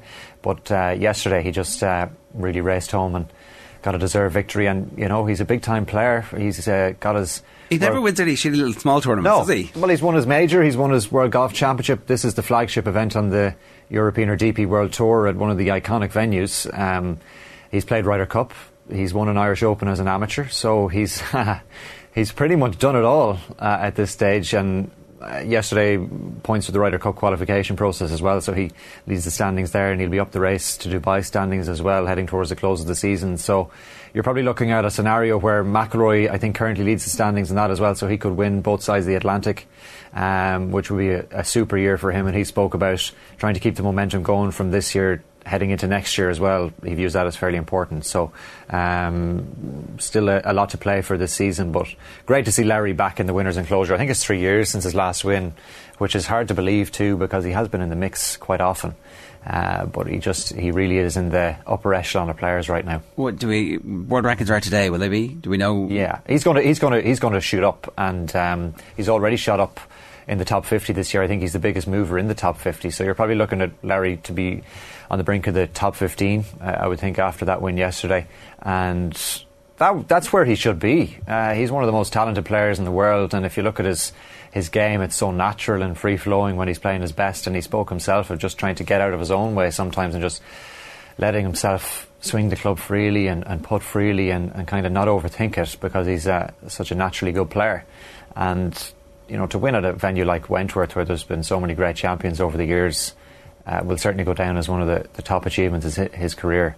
Did get the sense listening to him yesterday that there was just a massive relief on his side that he had finally got there. I think after 2019 was the last big win he had, so it just seemed like he was absolutely... He wasn't even happy yet. He was just relieved that he'd got there and that he hadn't gotten his way again. Yeah, and it's such a stressful final day as well, because the scoring was so good at Wentworth that you never really were sure that you were far enough ahead if you did get ahead. Now, he made his run at the right time and he got ahead right at the very end, but still, when you have a player of McIlroy's calibre chasing you down...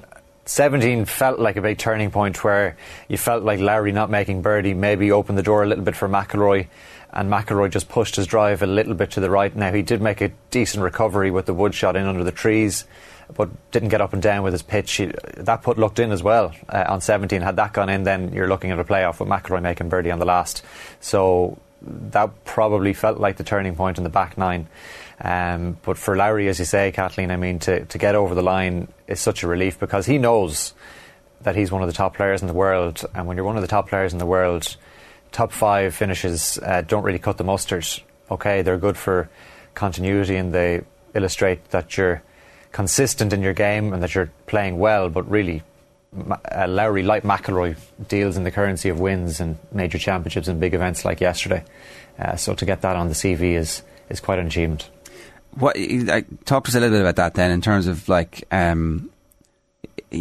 he again would have turned down a massive amount of money from Live Golf. So clearly he's at this stage, obviously fighting. The money's important, but he's at a stage now where it doesn't really matter. You know, he's going to be wealthy for the rest of his life, no matter what he does. So in terms of legacy, how important is it for him to start winning these types of events and over the rest of the season to continue to compete, so that when the majors roll around, he's leaning back on the confidence of what he did at the Open and able to compete on a regular basis? Because he's been thereabouts in a few bad final rounds.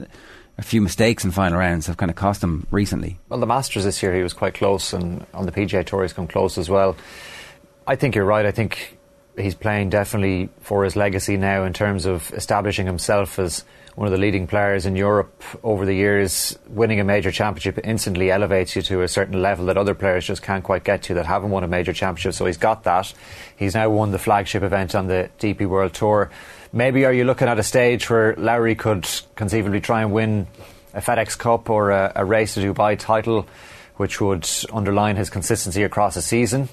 He's certainly in that sort of company, you would think, at this stage. And probably for Lowry, I mean, to become a multiple major champion would be quite an achievable target now, because he's been in the mix quite consistently in big events, and I think he views himself as very capable of mixing it with that sort of company. And he's the sort of player that, I won't say a carefree attitude, but certainly he looks very comfortable when he's under pressure. I would think, when you think of Portrush and the home crowds and the pressure that was on him that day to deliver, and he did with such poise. Again yesterday, coming down the stretch, I mentioned that shot into 18, I think it was a 5-iron he hit right into the heart of the green, and that's a very difficult shot where the wind can swirl with the grandstands and the trees, and you've got the waterfront left and the pressure obviously of needing to make birdie to edge in front. So he's got all the attributes of being a top player in the world, and probably for him at this stage I would say achievable goals and realistic targets would be A, to win another major championship, and then B, to establish himself probably as one of the top 10 players in the world. Yeah, over a period of time. Yeah, he did pick up $1.3 million, so I mean, it's not nothing, you know. Obviously it does help. Yeah. And I think a lot of people were struck as well by his comments at the start of the week about the LIV Golf players. Yeah, that is interesting, right? Because he said, people know I hate conflict, and that's true. Like, he definitely does not want to talk about politics at any point, and you know, he would have taken criticism for playing in Saudi Arabia in the past, but was basically like, look, the European Tour have decided this, and I'm a member of the European Tour, and so you know, you can take that or not. But this week he came out fighting and was like, hang on a second, I actually am going to be one of those ones who is supporting McIlroy and has his back, and then I'm also lending my credibility to this. And then he produces some of the best golf of his life. Yeah, I mean, it's. I think a lot of people were struck by his comments at the start of the week, that he came out so defiant in his comments, and sometimes that can put pressure on you as well to deliver, but he certainly did in terms of his golf this week. But it probably underlines as well his position within the European game right now, that he's one of the top players and possibly one of the spokespeople for the European game. Obviously McIlroy has taken the charge on the other side of the Atlantic with his worldwide profile, and over in Europe as well, and Lowry certainly is in that company too. And well, that's it, isn't it? Isn't he now a future Ryder Cup captain? Isn't that what we're looking at? And that's what we're talking about. Like, yeah, you know, we had GMAC penciled in at some point, major winner, you know, somebody who will be very presentable, acceptable to the Americans. What was your American accent and everything? But now it's like Shane Lowry's absolutely going to be a Ryder Cup captain at some point. Yeah, I think so, and I think he will want to establish himself there as a member of the team consistently over the next number of years, and a leader, really. And you know, he does thrive in that team environment, and he spoke of how much he enjoyed his previous experience in the Ryder Cup, even though Europe at the moment don't look terribly strong. But Lowry, with his position in the game now, is certainly one of the stronger players on the European side. When you think of Lowry, McIlroy, Matt Fitzpatrick as a US Open champion are going to be the leading contenders for Europe and flying the flag in Italy next year. And I suppose it's down the line, but Lowry certainly would be in contention to be a Ryder Cup captain at some point now, you would think, given his standing in the game in Europe and indeed worldwide as well. The world rankings had him at 19. Now, that was on September 11th. So that was, I don't know if that's before or after the tournament yesterday at week 37. So we'll... Yeah, but I think it's a very realistic goal for him, and I think he would view himself as definitely a top 20 player. And I think most people out there on the circuit would regard him talent-wise as definitely within the top 20 players in the world. And I suppose to stay there, you do need to be registering wins every season, and you need to be contending. He has been contending, just hasn't got over the line. But from yesterday, that's going to give him a huge boost in confidence. And you know, I think it's Shane Lowry. If he can keep this form and retain his form heading into next season, he'd be a very, very keen man to watch for the major championships again, because he's certainly trending in the direction of becoming a multiple major champion at some point. I know the golf season, it felt like it finished officially a couple of weeks ago, and then this happened, and then obviously you're talking about the Road to Dubai. There's loads of massive tournaments still left to go. Yeah, absolutely. And the race to Dubai now will take centre stage, and I think the Alfred Dunhill Links tournament is coming up. I think McIlroy is going to play in that as well. And I suppose it's Europe's turn now to take a little bit of the limelight heading into the closed season, but then you will have a little bit of a break, and then obviously the turn of the year and everything like that, and then it ramps back up again in February and March and into the Masters again. But I suppose for players of McIlroy and Lowry's calibre, they are always trying to build up towards those major championships, and even though the season isn't over yet, they will have an eye already on their winter plans and trying to prime themselves to peak at Augusta next April. And wouldn't it be great to see one of them slip on the green jacket? Absolutely. What else happens or is happening? Well, Pádraig Harrington has another Champions Tour title. He's celebrating again. He claimed victory at the Ascension Charity Classic overnight. He bogeyed 2 of the final 3 holes, but he still finished a shot clear of the field on 14 under par. He actually tried to ring Shane Lowry to talk to him. It was 3:30 in London, Harrington said, and Lowry didn't answer. So he was either gone to bed or he was otherwise engaged. But he was Harrington thought that he'd still be up celebrating his win, but that was how it played out. I did see Larry did post a photo about like 40 minutes ago of him looking a bit worse for wear. I think he said he had to be up early this morning for something anyway, so I don't know how late the celebrations went on. Yeah, but Harrington's stitching together a great season on the Champions Tour. He's been really consistent, and his 14 under par total yesterday saw him finish a shot clear of the field.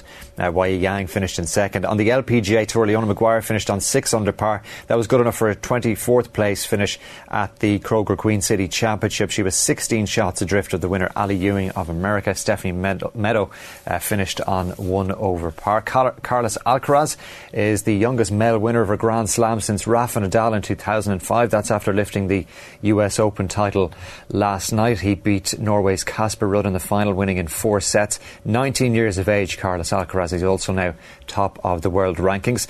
In football last night, Shamrock Rovers 4 points clear now at the top of the SSE Electricity League Premier Division. Neil Farrugia scored twice. The Hoops beat Finn Harps 5-1 at Tallaght Stadium. Harps are rooted to the bottom of the table. They're 1 point behind UCD. It's hoped that elite women's football will continue in Galway despite Galway WFC's decision to withdraw from the Women's National League from next season. The tribesmen have confirmed they'll not take part in next year's campaign and that this will be their final season. They posted their thanks to players, staff and fans on social media last night as they bring an end to their association with the league in their current incarnation, but it's understood that there is interest in forming a new team ahead of the 2023 season. Thomas Tuchel says he's devastated his time as Chelsea manager has come to an end. The German was sacked last week. Graham Potter appointed as his successor. In a statement on social media, Tuchel said Chelsea was a club where he felt at home personally and professionally. In rugby, Ireland's men's sevens head coach James Topping says their bronze medal finish at the World Cup is a great boost to the sport. Then 19 points to 14 win over Australia ensured a third place finish after they lost to New Zealand in the semi-finals. Ireland also enjoyed wins over Portugal, England and South Africa at the tournament in Cape Town. On the county final front, Ballygunner celebrating their 9th Waterford senior hurling title in a row. They had too much for Mount Sion in the decider yesterday, winning by 2-11 to 8 points. Peter Hogan and Pádraig Mahony hitting the back of the net there for the All-Ireland Club champions. And finally, news of motorsport. Max Verstappen edging closer to a second consecutive Formula 1 world title. That's after winning the Italian Grand Prix. He came back from 7th on the grid to finish clear of Ferrari's Charles Leclerc to secure his 11th victory of the season and his 5th in a row. 13 is the record, I think Shane was saying last week that he's chasing, so it's really him against the records now as opposed to him against the field. Alright, good stuff, Carl. Thanks very much for that. Thanks, folks. It's Colin Maloney with us there this morning at 8:51. A reminder, OTBAM is brought to you live each morning by Gillette Labs for an effortless finish to your day. We're turning our attention to the NFL season, which is finally up and running after what seems like an interminable off-season. Mike Carlson is back with us. Mike, good morning to you. How are you getting on? Well, can you keep the noise down a little bit? It's kind of bright this morning. A late night? Yeah, I'd gotten out of the habit of staying up to watch the late game, but now it's back, and yeah, it was a good opening week, like as usual. It's National Jump to Conclusions Week, so well, let's do that then. Buffalo and Kansas City will meet in the Super Bowl, even though they're both in the AFC. That's the first conclusion. Also, just before we start, I'd like to point out that Thomas Tuchel There is a job open at Nebraska. Oh, yeah. who fired their coach on Sunday after they lost to Georgia Southern. So the trip to Dublin did Scott Frost no good at all. Well, it's certainly the Nebraska fans in the aftermath were definitely like, this guy's got to go. And he didn't last. So I don't know if that's going to be a good thing or a bad thing in future. If it's going to make everybody a little bit anxious about the trip to Dublin in future. Yeah. I think they had such a good time, they won't matter. They won't care. Well, the free booze always helps with that. Absolutely. It turns out. So a couple of jumping to conclusions. The Green Bay Packers not very good anymore. You know, we can maybe Aaron Rodgers is washed up. Dallas are cursed. Their QB is out. He's hurt his hand, and Jerry Jones immediately comes out and says, right, he's injured and he's going to miss who knows how long. And anyway, do you really come back after a hand injury as a QB in the same season and perform really well? Tom Brady's still good at football. Bill Belichick, what the hell's going on there? And as you said, the two best teams seem to be the two best teams. So did I miss anything significant? Not really, except maybe the kickers. Kickers were either very, very good or very, very bad. As you might have noticed, the rookie kicker Cade York for Cleveland won the game with a 58-yard kick against Carolina in the Baker Mayfield Bowl, the Baker Bowl. They got a couple penalties with Jacoby Brissett, their quarterback, who put him into field goal range, basically, and he kicked that after Baker had kind of come alive in the fourth quarter and set them on. And then you had the kicking hero of last season, McPherson from Cincinnati, miss an extra point that would have won the game in regulation, and then miss a field goal that would have won it in overtime. They had their long snapper, the guy whose job is to simply snap the ball back on kicks, was injured. They had to use a tight end as the long snapper. And you could see the way that the slightly slower, higher snap affected both kicks. The one at the end of regulation was blocked by Minkah Fitzpatrick.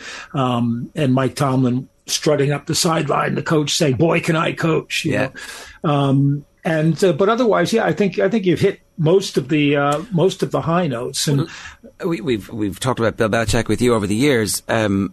What is happening with the Patriots at the moment? Because we talked briefly about this on the show last week, I think, where they don't have an official offensive coordinator, and that's okay because it's all about money. But actually, I mean, is it actually all just about money when you? I don't think so. I think it's all about trust. As Bill gets older, I think he's always brought along lots of young coaches, and that's, that seems to be working on their defense. Their defense had a pretty good game against what's, Miami is supposed to be that incredibly high-powered offense now with Tyreek Hill. But offensively, they didn't know what they were doing, and when they did know what they were doing the wrong things. It was very hard to watch because last year they performed very well with a rookie quarterback, and this year it looked like Mac Jones was not getting much of a chance to do anything. Their receivers were never open, which means either you don't have great receivers like some teams do, or you're not able to scheme them open. When they needed to be in a hurry, and occasionally when they went hurry up, they performed a little bit better. But when they needed to be in a hurry, they weren't. They were still running the ball on first down and second down, and then throwing, on third down when everyone expects it. Their line looked very slow. Their receivers, they looked like they wanted to play Dan Campbell, Detroit Lions, smash mouth football, but they don't have a DeAndre Swift to carry the ball. And I think I said earlier, I do a column on Patreon. I said much earlier over the summer, I didn't understand why he didn't bring in a young quarterbacks coach. Say he didn't have to be the offensive coordinator, but a guy just to work with Mac Jones, just to make suggestions as to what we're doing. When Buffalo lost Brian Daboll to the Giants, they promoted Ken Dorsey. They brought in Joe Brady, who had been the coordinator in Carolina and before that at LSU. A guy like that, I thought, would help. Just bring some new blood in. And instead, you've got Patricia and Joe Judge running the offense, both of whom are not just failed head coaches, but failed badly head coaches. It was interesting that the Giants won, and their special teams were great. And their special teams were lousy when Joe Judge, who by occupation is a special teams coach, was there. So, if I were an offensive player, I'm not sure how much faith I would have in those guys to create a good offense. Yeah, okay. Now, there have been seasons where the Patriots start slow and Belichick's giant brain figures things out. So this is Overreaction Monday after the first weekend of the season, so that's okay. They're absolutely, yeah. The Giants are going to go 17-0. The Patriots 1-16. What about Green Bay, though? Because, Green Bay They gave away their best offensive weapon. They refused point blank to ever draft a receiver in the first round. They've got a very temperamental and genius quarterback, and they got absolutely annihilated by a divisional rival yesterday. Well, he's certainly not temperamental while he's drinking ayahuasca tea. He's become one with the universe. But it was the very first play of the game for Green Bay that told you what was going to happen. They ran one of the rookie receivers, Christian Watson, deep. He got open, just as he had done in one of the preseason games I saw. Rodgers put the ball right over his shoulder on the money, and he dropped it. They would have been tied had he caught it and gone in for the touchdown. And the expression on Rodgers' face basically told you all that you needed to know. Now, they didn't have either of their starting tackles play. So you could see that part of the game plan was for him to kind of get rid of the ball early or move in the pocket and then get rid of the ball. But none of that was working. He also didn't have Alan Lazard, who's supposed to probably be his quote unquote favorite receiver this year. So I'm willing to cut them a little bit of slack there. But you notice the difference in the game really was Justin Jefferson. This is what having a really true number one receiver does for you. Jefferson had 9 catches for 180 something yards, and on both of his touchdowns, on the play that set up a field goal, he was not only open, he was wide open. And how you can let a weapon like that stay open, I have no idea with Green Bay's defense. But you had a guy like Jefferson making plays. A.J. Brown, who went to the Eagles, had a huge game for Philadelphia. Devontae Adams, the Raiders lost, and Adams had a pretty good game, but nothing to make Green Bay kind of weep over that loss until they look at their own receivers. They'll be fine though, because they have the ayahuasca are not influenced QB who is still I guess we're not saying that there's an end point in sight for Aaron Rodgers just yet. No, I mean he still looks so good throwing the ball. They just have to. They brought Tom Clements back, who's an old CFL quarterback who was a quarterback's coach in Green Bay and offensive coordinator for a while. And you saw the two of them at one point just sitting on the sidelines, and Rodgers kind of in disgust, complaining to him, I guess, or whatever. I think when they get their tackles back, they'll be better.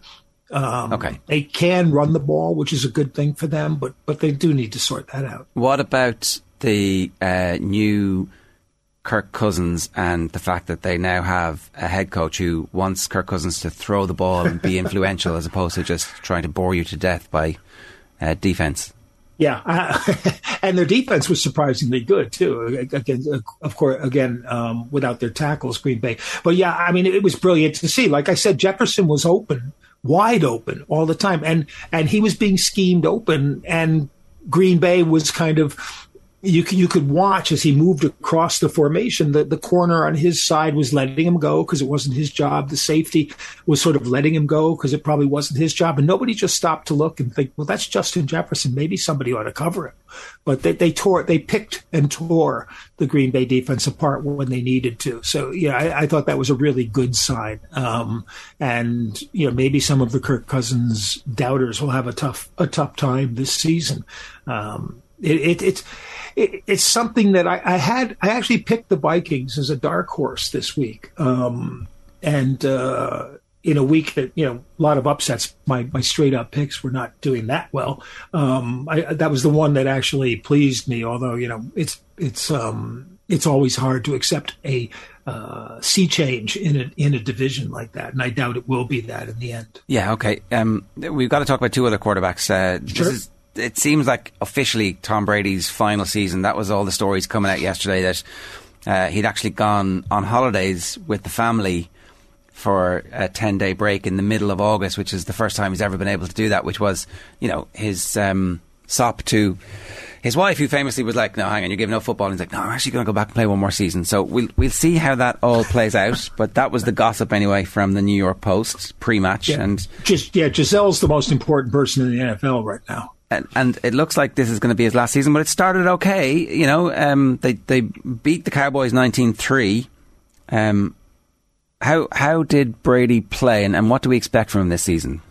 I think what we expect is probably another Super Bowl run, and he kind of made the most of what they had. Leonard Fournette, his running back, had a really good game, and they ran him a lot against Dallas. The Cowboys, of course, lost Dak Prescott during the game, which made their offense more problematic. But Brady looked sharp. He was throwing the ball with authority. Mike Evans appears to be his new favorite guy. But Julio Jones, they were trying to work into the receiving mix. And that's probably a good sign for them. I think he looks fine. I don't think they'll have a problem. The offensive line held up pretty well. Micah Parsons got a couple of sacks, but Micah Parsons is Micah Parsons. And, I think Tampa will be there in the end in the NFC. In fact, I'm trying to think of whether I had Tampa and Green Bay, I think, in the NFC Championship, and the Green Bay winning based on National Jump to Conclusions Week. I'd have Tampa winning that game right now. The Rams, of course, lost to Buffalo on Thursday, so they're now eliminated for the season. Yeah, as are the San Francisco 49ers, who's... were they awful? Yeah. Sorry about that, but yeah, I mean, in conditions that you wouldn't play a Division III football match in, it was pretty awful at Soldier Field, but they just couldn't put an offense together, and it could be Jimmy G time sooner rather than later in San Francisco. Trey Lance showed some good things, but when they lost Elijah Mitchell at running back, their whole offense kind of collapsed. They almost would have to move Deebo Samuel to full-time running back, and that would be a bad thing for them to do. But Mike, Kyle Shanahan is the greatest football genius that has ever walked the planet. So why is it that everybody who uses his offense seems to be more successful using his offense than the creator and originator of the offense itself? That's a very good question, which might be answered by the fact that, like many geniuses, he has too much faith in his own genius, which is the whole Trey Lance situation. They fell in love with Trey Lance. Originally, they were, that he wasn't even the guy that they had. I think it was Mac Jones who originally they had their eye on, and they traded up to make sure they could get the quarterback they want in that draft. And then he watched Trey Lance and fell in love with his talent, which is, he's got a lot of potential. Things fell apart from there. The Niners, I think they looked good enough defensively against a team, where Chicago's main offense comes when Justin Fields can make plays that are in broken breakdown situations. So I think they'll be okay there, but they're going to have to put that offense together and hope that everybody stays healthy, which is, in past couple of years, they've had a lot of trouble with that. That is the great lottery across the whole of the league. Dak Prescott was supposed to have an amazing season this year, but he's going to be out now for heaven knows how long. And also, the Cowboys kind of stunk in that game. Either way, they do have injury problems. What is their offense? Who are their offensive stars going to be? Yeah, and their line is a mess now, of course, with Tyron Smith going out, and then they signed Jason Peters, the kind of last minute 40-year-old injury prone replacement. A great tackle when he's healthy, even at 40, but that's not really going to work. And Zeke Elliott and Pollard didn't do very much, but I think that's partly a factor of the line. And the Giants won, as we said, and Saquon Barkley looked like the Saquon Barkley of old. So, that may be a very positive side for them. I also like the idea that a coach with a minute left in the game, extra point for the tie, 2-point conversion for the win, goes for the win. I just think that's so refreshing when coaches play to win and don't play not to lose. And they got rewarded because Randy Bullock missed a field goal that could have won it for Tennessee. Randy Bullock looks kind of like the guy that you're sitting next to in the pub, and someone says, "Randy, you got to kick a field goal." And he says, "Just a second," and he fires down the shot and the beer, and then goes off onto the field. I think that was really good for the Giants. I like the fact that daring to win paid off for them. Yeah, for a team who were supposed to be a complete joke, they all of a sudden are up and running and have a little bit of hype about them. The contract that the Ravens were supposed to do with Lamar Jackson didn't get done, and he is representing himself, which is very unusual. He seems to have turned down $250 million because it wasn't fully guaranteed at the time of signing. So this season is going to be one of those seasons where we watch a player back himself for the greatest riches that we've ever seen in potentially in any team sport, because if he backs himself and wins, then whoever he plays for will have to pay him. Now, more than likely they'll franchise tag him and have to pay him $50 million next year, and he'll be happy enough with that. But or maybe he'll refuse to play, I don't know. But he started the season pretty well. Yeah, I mean, their first drive or whatever, he didn't start very well, and I tweeted out, every time he throws an incompletion, it's like $10 million go down off the deal. But then he came around and looked very good. And Devin Duvernay, who they've been waiting to sort of step up for a couple of years, stepped up with a couple of great catches for him as well. I think one of the things that really bothers me is how a lot of Twitter and columnists and stuff try to psychoanalyze people they don't know. Oh, well, he didn't get his contract, he's not going to play. He's going to just take it easy or something like that. It's exactly the opposite, I think. It's what you said. He's basically betting on himself, and he's going to show everybody how good he is. And the sad part is that teams are held to ransom in the salary cap era by the dumbest owner around. So the owner who's willing to sign a guy who's, facing a year-long suspension and give him a fully guaranteed contract, or the one who's willing to cave to Kyler Murray's temper tantrums over the summer and give him a huge contract. Now Lamar Jackson wants some of that, and quite justifiably. And I think the franchise tag is probably the most logical thing, because I think Baltimore, who are not generally a big spending team, they tend to sign their guys to longer term contracts and put the money up front so that they can get them for a slightly cheaper annual rate. I'm not sure that's going to fly with Lamar, but I'm also not convinced that Baltimore will worry that much about it. They may be in a situation where they can't get around it, but Lamar Jackson's such a special talent that you almost have to mold your offense around him. And I'm not sure there are a lot of teams that are going to be willing to make that kind of a change if that's what it comes to. I think, what we saw was going to be Baltimore at its best. Now it was against the Jets, so take it with a large grain of salt. And Joe Flacco was the quarterback on the other side, which gave it a little extra pinch of pepper as well. I think Lamar is going to have a good season unless he gets hurt. And this is the thing. A guy who's asking for a fully guaranteed contract is coming off a season where he missed half the season through injury, in a sport where most teams tend to protect their quarterbacks from injury, but Baltimore is willing to let him run with the ball and risk it again. Yeah. No, it's all fair points. Mike, good stuff. Thanks a million for joining us. Cheers. Thanks, Jeff. It's Mike Carlson giving us some thoughts on the NFL season, which is up and running after the first weekend of games. A reminder, OTB AM brought to you live each morning by Gillette Labs for an effortless finish to your day. OTB AM on OTB Sports Radio, Ireland's first and only sports radio station. OTB Sports Rugby. Far from everyone thinks that I'm the best that's played. Give or take. That's kind of that's how you're defined, that's how you're remembered, that's how you're regarded. That's you're kind of happy enough that's how you're known forevermore? No, I prefer to be second or third. Of course. Subscribe to the Rugby Stream on the OTB Sports app now. Things that put people off on a first date. Showing up late and getting your name wrong? Always a great start. Looking at their phone more than you? Hello? Someone who only talks about themselves. Oh really? God, aren't you great?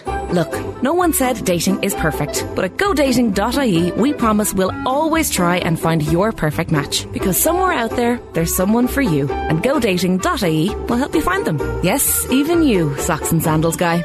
Go on, go for it with GoDating.ie. Celebrate European Week of Sport this September at the Be Active Festival.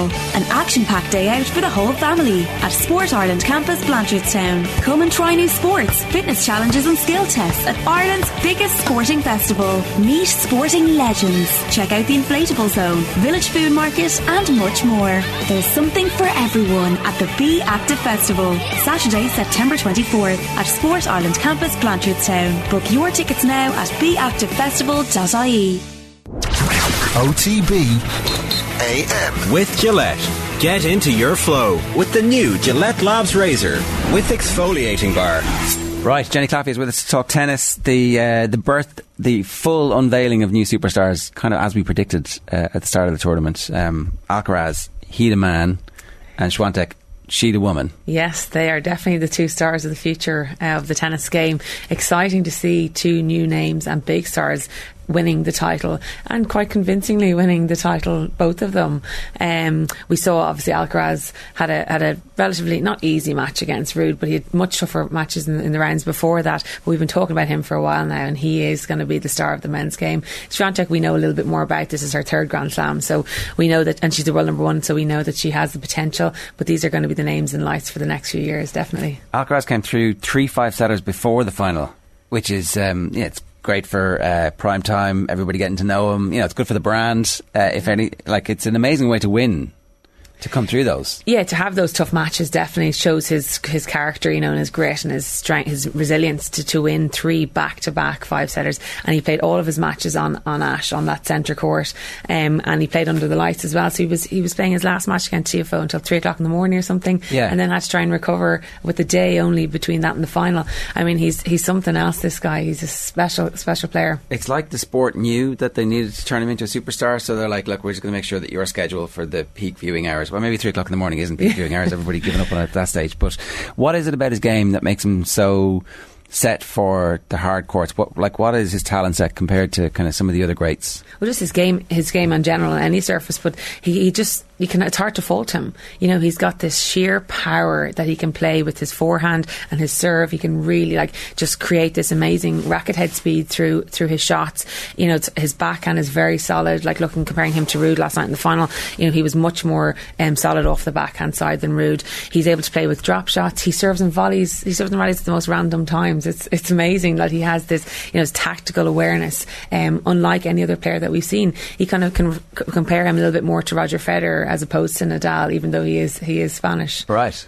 On the hard court, the way it suits his game, because he can be a little bit more aggressive, and he plays very aggressively, and he doesn't let his opponents in. He's up on top of that baseline, playing real aggressive game style. And where does the game evolve for him then? Because obviously, we look back at the 19-year-olds. We were talking earlier.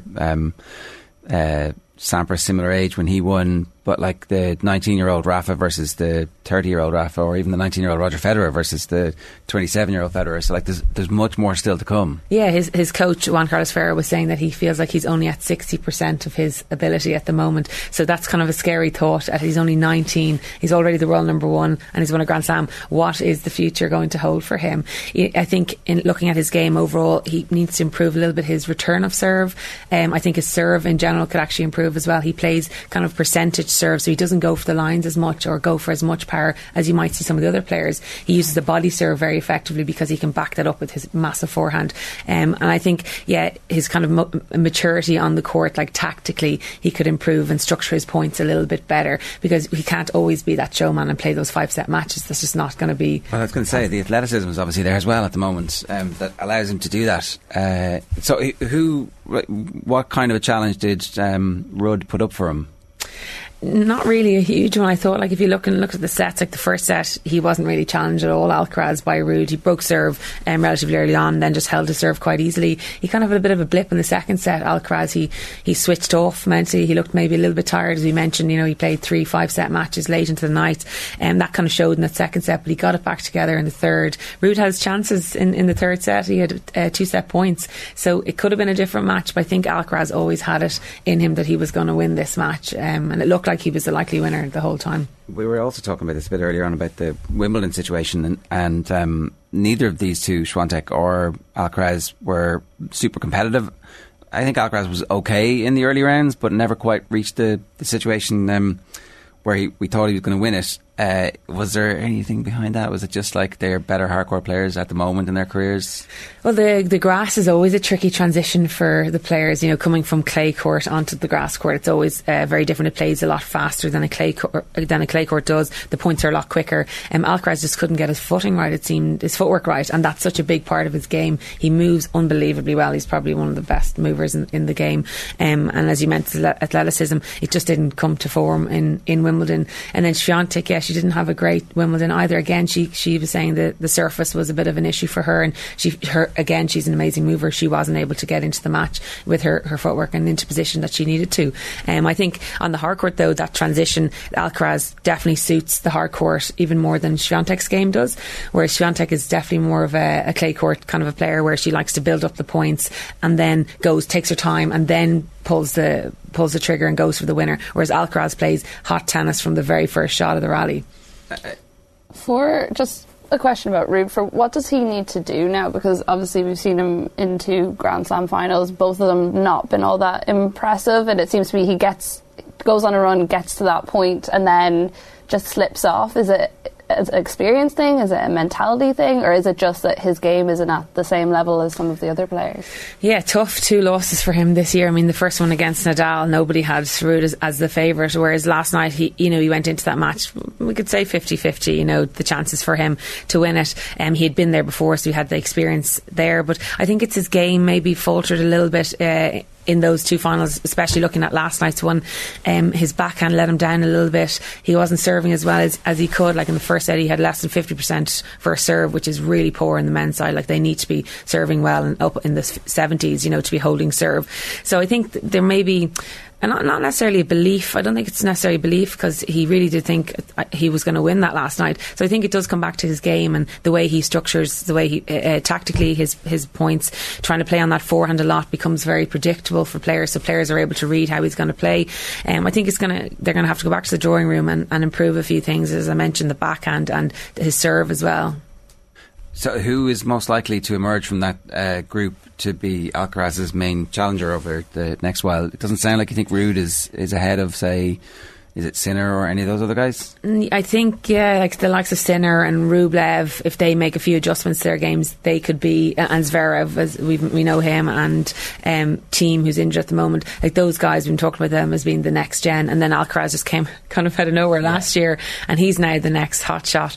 I think, some of the guys are going to have to adjust their games to play against the likes of Alcaraz, because Alcaraz can just do anything from anywhere on the court. So it does sound like you think he can be competitive on grass at Wimbledon. It just hasn't happened yet. Yeah, definitely. I think he'd only played like 3 matches or 3 tournaments on grass ever before Wimbledon this year, so I think he just needs experience. I mean, as you said, he's only 19. But also, on that note, I'd love to see Djokovic and Alcaraz playing over the next 2 or 3 years, when Djokovic, if he gets back to playing the tournament. Is he going to be able to play Australia? Not based on that. This year is... And maybe not America next year either, so it's literally only France and Wimbledon. Yeah, and then even at the Masters tournaments and whatnot, I'd love to see them competing, because I think that's going to give Djokovic a bit of fire in his belly, like that he's not done yet, and Alcaraz is the next up and coming, so there'll be some spicy matches, I think. And Nadal's injuries, we were chatting about this too earlier, if like you would expect, if he is going to be competitive, it'll be in Australia, and then really it'll be in Paris next year. Yeah, I reckon he's going to have a layoff now for the winter season, and maybe not compete too much in the hard court this kind of time, up and coming time, and leave his competitive matches until Australia. And as you said, the French Open, I think with the injuries he's had, and his wife's expecting a baby, his priorities may shift over the coming months, years. So hopefully this is not the end for Nadal, but I still think he'll remain competitive, but he just won't be featuring a huge amount. Okay, what kind of a tournament did Swiatek have? I'm just looking here. She dropped a couple of sets, but was never really in danger of losing any matches. She had a very kind of ropey start to the US Open. She came in with not great form. I think her best result since winning the French Open in May was a quarter-final. So she hasn't got much form coming into the US Open, and she didn't look comfortable, I felt, in the first few rounds in the US Open. She doesn't really like New York. She was saying that she doesn't like the noise and the buzz that it creates there. She was giving out about the balls. What? I know. Yeah, the men and women play with different balls. That's crazy. That does sound ridiculous. That is, yeah, that's crazy. But so she was kind of giving out about that. But she played 2 tournaments before the US Open to get used to that. So I mean, that shouldn't really be an issue, other than the bigger issue of them playing with different balls. And then she got challenged. She had, like I said, 2-3 set matches coming into this final. Her semi-final, she was challenged by Sabalenka. She was 4-2 down in the third set. Okay, right. So she turned that one around, which was a big deal. And also, she came from the 2 matches. She was in 3 sets. She lost the first set. So great sign of a champion that she's able to figure it out and find a way to win those matches. And we saw her play her best match, I think, in the final against Jabeur. She just was a different player to the player we saw for the previous 2 weeks, playing very aggressively from the very get-go. Like, she won the first 3 games in 8 minutes. It's just phenomenal stuff. But amazing for her to be able to win, having not played her best throughout the tournament. So the ceiling for her with the 3 Grand Slams won at the age of 21 is obviously, anything is possible. She could go on and dominate the sport. But we've also seen people who get that successful early struggle a little bit over the last number of years in particular. Is that because the pressure to be the next Serena is so great? Like, we were trying to speculate earlier on about how the 3 lads together seem to drive each other on. Yeah. Whereas it seems to have been kind of, everybody's been slightly under the shadow of Serena in the women's game. So you reach a high, you get put up on a pedestal, and then it's very difficult to maintain that. I mean, these are obviously pop psychology theories here. Yeah. So either indulge them or shoot them down. Yeah, well, I think with Swiatek, she has shown that she is dominant as the world number 1. She's backed up a Grand Slam win this year, which, that is a sign of a champion. And that's the first time that's happened in the last 6 years in the women's game. So you can see there's been such a topsy-turvy sign in the women's game over the last few years since Williams has kind of not been dominating. I think it's going to take a few years, and it has obviously in the last few years taken a few years for us to get that champion. I think Swiatek is going to be that, and she's going to remain in that pole position. She's not going to be challenged. I don't think she's going to be challenged a huge amount next year. Maybe by Jabeur, maybe by Rybakina, who won Wimbledon this year. Those hard hitters, but she's able to play against any game style, so she's able to figure it out in the moment. And that's something that she alluded to in her press conferences during the tournament, was that she felt like she was very proud of herself because she was able to work it out on the match court against the different game styles, and when she had her back against the wall. So she's really showing her dominance, I think, this year by backing that up. In terms of the footwork that you were talking about a little bit earlier on around Wimbledon, is that teachable? I mean, obviously it's teachable, but how teachable is it, I guess? The footwork for her in general? No, just specifically the things that she needs to get better at to be someone who could maybe do a Grand Slam. The Calendar Slam. Yeah, that's just more time on the grass court. I think she didn't, after the French Open last year, she didn't play in any tournament before Wimbledon, so she had no practice. Right. So it's going to just take some time, playing some of those run-up tournaments before Wimbledon, or just getting a little bit more time on the grass. And is that like sitting down at the start of the year and mapping out your course and deciding actually something ridiculous like trying to do the Calendar Slam? I can do that now because I'm she has that. Like, she has the...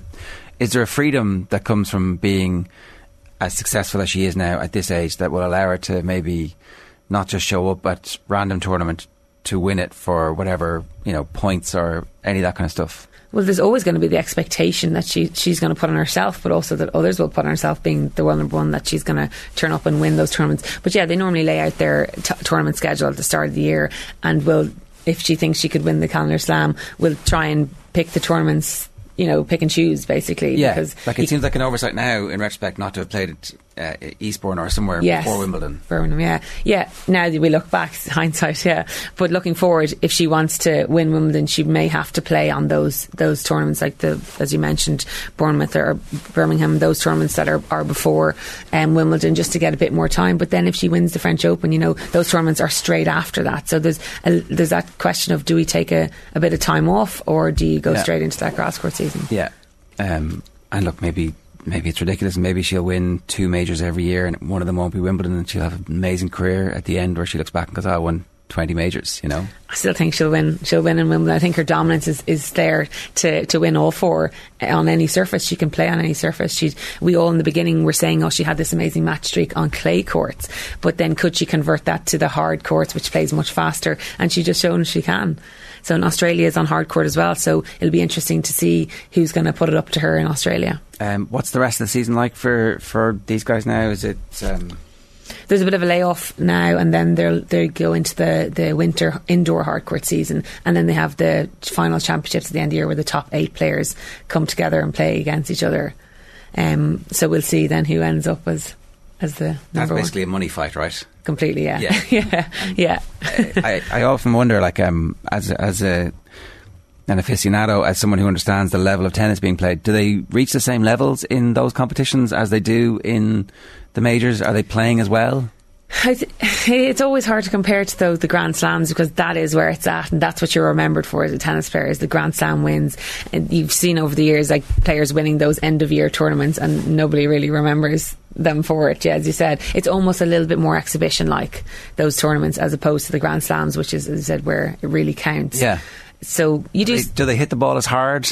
They still go out and play. Do they chase it down as hard? Of course they do. Like, I mean, yeah, that's in you as an athlete to win. You know, that will to win, you can't turn that off. But there may be even more trick shots played and whatnot. Yeah. I'm saying that, but that's not necessarily the case. They all want to win. There's a lot of money on the line. Yeah. So the motivation is similar, and the standard is the same, so we should tune in. Yes, absolutely, definitely, yes. All right, well, that makes sense. So all in all, not a bad tennis season. No, we've seen a lot of highs and lows. And the guard is changing in the men's game now, so it's exciting for the future of tennis. Yeah, well, because if you think about, like, the last 2 weeks in the build-up were completely overshadowed by the fact that in Vogue, Serena was like, okay, I'm done, officially, it's over. And now it's kind of like, well, okay, fair enough. We kind of knew you were finished anyway. Yeah, so that was it. Yeah, and if none of the other 3 in the men's were to ever win a Grand Slam again, we've had a good time. Yeah, we've seen a lot of them. Say goodbye to them too. Would you think so? I think so, yeah. I don't think it's the end, though. Well, I'd love to see Alcaraz smash Djokovic a couple of times over the next couple of years. So would I. There you go. I think we'd all pay for that. Yeah. On that note, Jenny, thanks very much. Thank you, guys. OTB AM. With Gillette. Get into your flow with the new Gillette Labs Razor with exfoliating bar.